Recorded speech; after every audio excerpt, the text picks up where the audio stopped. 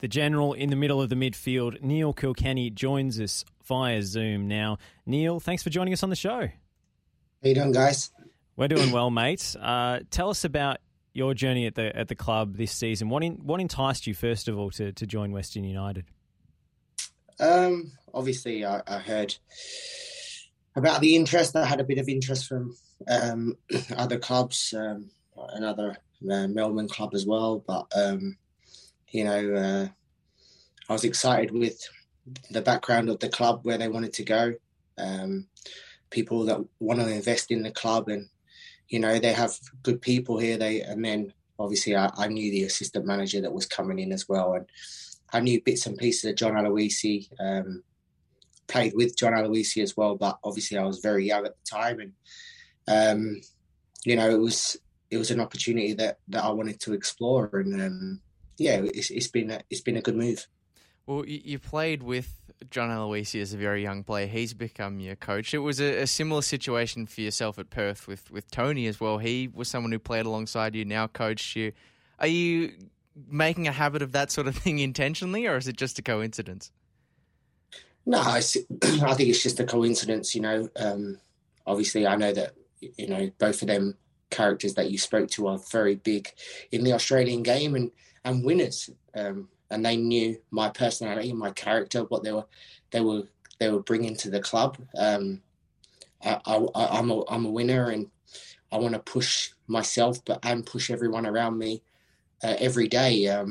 It's not just on a Saturday that you have to be pushed. You have to be pushed every day, because the results you do on the training ground actually then it obviously lays over to the match day. So probably the biggest thing was, obviously I knew that the winners that were coming into the club. A lot of players have described you as a bit of a coach on the field, and someone who's always driving standards at training or during matches. Has that always been part of your personality, or is that a leadership role that you've grown into over the course of your career? I've got an interest in coaching, obviously. So over the years, I've taken a lot of things in that managers that I've worked with, and it's been fantastic, because I'm playing with some players here that are up and coming, some good young players, youngish players and no matter what, I the adrenaline of the game, I'm only trying to help the team, help everyone as a structure. And you see our structure this year, it's fantastic. Everyone knows their jobs, and that's a result down to the management team that have been here, and they've drilled it into the players. And obviously through my experience over the season, over the years, and definitely working and listening to what they say within the meetings and in training every day, I try and reiterate the messages that they express to the group. And as an older player, that's one thing that I need to be doing to make the group keep pushing forward and not rest on their laurels. Well, speaking of reiterating the message from the coaching staff, one person I've heard you speak very highly of in particular in the past is, of course, your assistant coach, Hayden Fox. He was obviously with you in your Perth glory days as well, and from listening to you speak about him in the past, it's clear that he's had a big impact on yourself and maybe how it informs your own coaching opinions. What is your relationship with Foxy like, and what are the biggest learnings you've taken out of working alongside him? Obviously, I knew of Foxy before I worked with him at Perth. And he come into Perth, and a new manager, a new coaching staff as assistant manager, and you want to listen to what they do. And when you're an experienced player, and when you work with the experienced players, they've been around the game for a long time, so if they're good. As soon as they speak, you're like, this guy knows his stuff, or I don't know about him. But within working with Foxy for straight away, I knew that he was very good at his job. And obviously the results speak for themselves, the results that we had at Perth. And then obviously he's now come here, and he's doing exactly the same here, obviously with a new manager. And the new manager, John Aloisi, is a fantastic manager as well. And about management is, a great manager surrounds themselves with good coaches and great coaches to push them and to help them as well, because in football you don't know everything, you know. So, and then they have to sign good players, good characters within the changing room to reiterate what they want from the group and get the message across. And like I said, they're fantastic coaches, obviously, and I knew from working with Foxy at Perth that this guy knows his stuff and he's top drawer. And obviously working under John Aloisi, and this is the first time as a manager I worked under him, I've listened to him, the way that he speaks to the group, the way he deals with personalities, the way he gets his message across.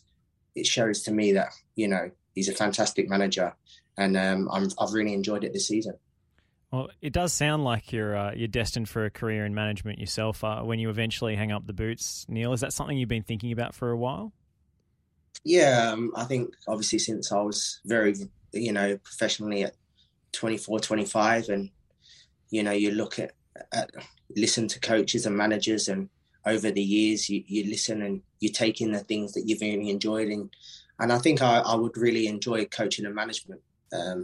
Obviously, my situation with the family is a different thing in the sense of coaching and management.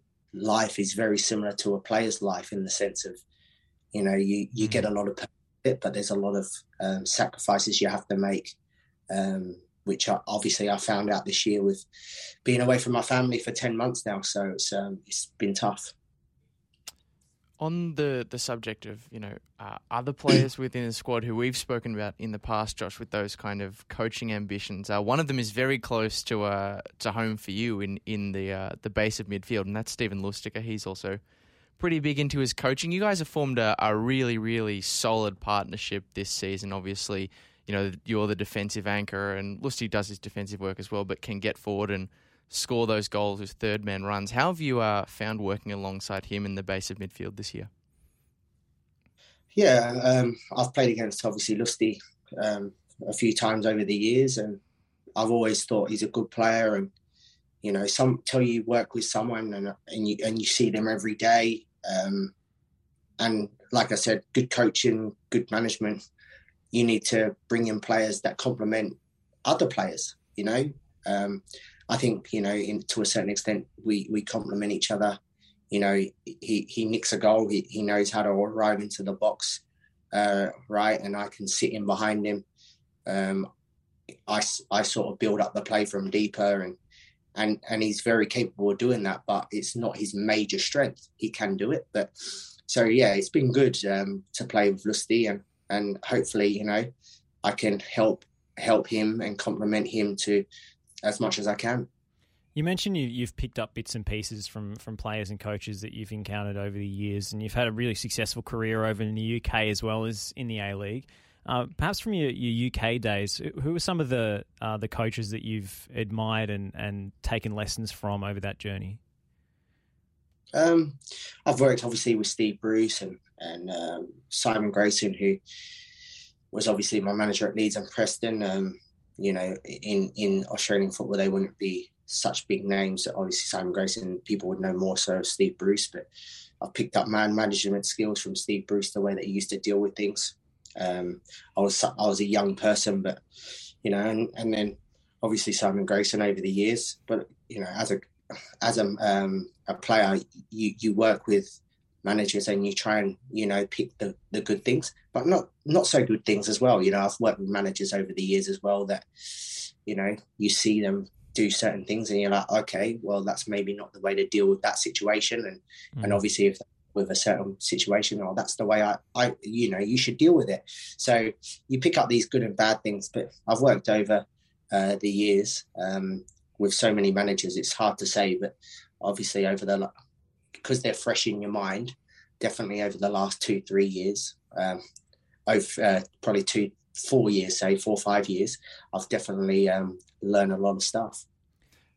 I wanted to dig a little bit deeper into the learnings from your playing experience over in the UK, because obviously anyone who knows your story is familiar with, you know, the fact that you moved across to the UK, you know, when you were growing up, to give yourself a better chance of, you know, getting into that top level of football, and you broke through the youth ranks.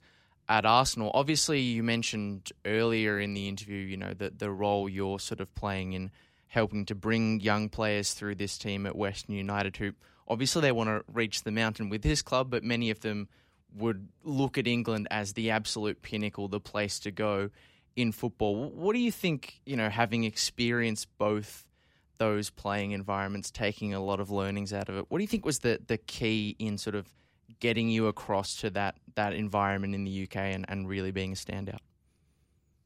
Well, obviously, there's a different mentality to everything over there, in the sense of the cutthroat, to the level of the cutthroat industry that you're in. But I think as well, a lot of it comes down to the mental strength of players. Players, you know, going to the right club at the right time. Say, for instance, if you're a technical player, don't go to a long ball team just because they're in England, or because you could go there and get swallowed up very quickly as well. So, and I think obviously that would help with the cutthroat industry that you're in over in Europe, in the sense of you see a lot of young Australian boys go over to Europe and maybe not be able to handle it mentally because it is so cutthroat. And you have to be very headstrong, very determined. And when you take the knocks, you have to get yourself back up and dust yourself down again to go again. So definitely if any young players wanted advice, I would always advise them, in my opinion, which has got a decent experience. And, you know, sometimes, you know, I'm brutally honest as well. So, but I'll always try and help young players, and try and advise them if they ask my opinion, if it was right or wrong, in my opinion, what they should be doing. I wanted to rewind, if we could, to your full Premier League debut back in 2005. I think it was against Liverpool, and obviously the day didn't end so great for you with the red card. But it seems like you did enough that day to impress some of your more established teammates, and they had some words of encouragement for you in the media afterwards. Just how important was that? You know, that experience and getting that positive feedback from those senior figures at the time, because, you know, you look at it on paper, you made your debut against Liverpool, the red card, the draw, you know, it could be perceived as a negative experience, but it looked like it turned into a positive one for you. Yeah, obviously, you know, I found out a couple of hours before the game that I was playing against Liverpool. They just won, I think, the European Champions League as well. The next season, I made my debut, and I think it was 83rd minute. Someone's hit the bar, and I think it was hit the bar, or even come in with a header, and I've literally put my hand out from a natural reaction. It was like I put my hand out and then gone, oh no, what have I done? It was just a reaction, obviously, from the emotion of the game, wanting to succeed so much. You know, I just put my hand out, and then as soon as I touched it, I realised what I'd done. And obviously, we were winning 2-1 at the time, I think. And there was a penalty. I got sent off, straight red. And Djibril Cissé scored the penalty to make it 2-2. But people forget that, and I always remember that it was actually our first point at home that season. So I was really upset. I feel obviously from that, but like I said, football turns so quickly, so you have to dust yourself off and go again. And from them experienced players I've played with, it was nice words, and they helped me through a couple of difficult hours after the game. It's interesting, isn't it, Josh? Sort of listening to that story and comparing it to your role in the squad this season, Neil. Obviously, still a standout as an individual playing in the base of the midfield, but helping out those around you, giving it honest advice to the young players. It kind of feels like a bit of a full circle moment. I mean, what does that kind of transition from taking those lessons to now giving them mean to you?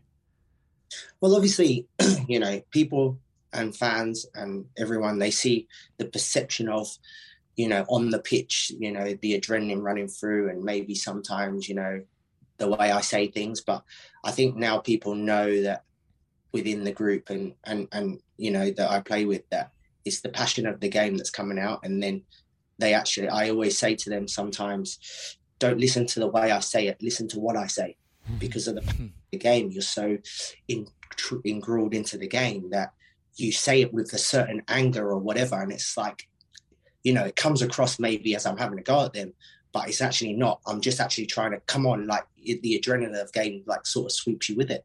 So yeah, it's that's maybe one thing that obviously as a coach you won't be adrenaline with the running around and stuff. You would be so you can actually help people as a coach more, where when you're involved in the fight, so you say, maybe you say it a wrong way, but yeah, it's funny how, certain things, because obviously I know what I hear people that used to give me advice, and when I was a youngster, it's like anything, you go, oh, whatever, he's whatever, and then when you get older, you're going, oh, actually, I should have really listened to him. Do you know what I mean? So I've been in both spaces now, obviously being an older player, so it's interesting. Well, it's funny you say that, Neil, because I think it depends on the coach, is what I would say. There's a lot of red faces and angry words on the touchline in the A-League, so I think it depends on how you're able to handle those emotions. West United this season, we've been very impressed with the performances and the results, of course. We'd be remiss if we didn't go into the defeat against Wellington. It seemed as if they sprung a bit of a tactical surprise in that game.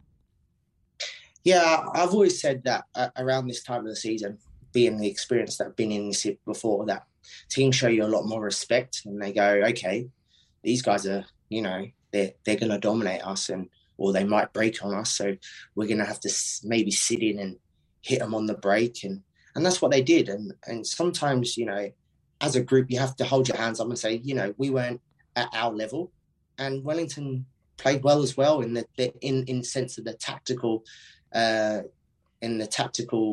What they did tactically. So we have to brush ourselves down. Like I said, there's going to be many, there's 5 games to go. There's going to be many twists and turns. Everyone probably after the game would have thought, that's it, game over. So, and then within 3 hours, everyone's then looking around going, oh, we can go and do well, and we can go and win it again. So like I said, there's so many twists and turns in a title race throughout the season, but in a title race, that you've just got to knuckle down, you take a few hits, get it back up and go again. And as a group, that's what we need to do.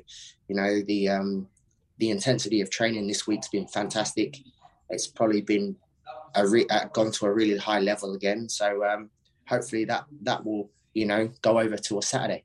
It's a completely different equation, isn't it? Because, obviously your guys' speed and directness has been something that's really helped you to get the results that you have this season. And now, those counterattacks, those transitions are something that you're having to deal with more and more as teams change their approach. Has that been a real focus on the training pitch this season? You mentioned that the intensity's been much higher, but has that been one of the keys, sort of trying to work on dealing with those, counter-attacking moments and closing them down? I think we'll work on that over the next couple of days. We've worked on the intensity, bodies getting recovered from the game last Saturday.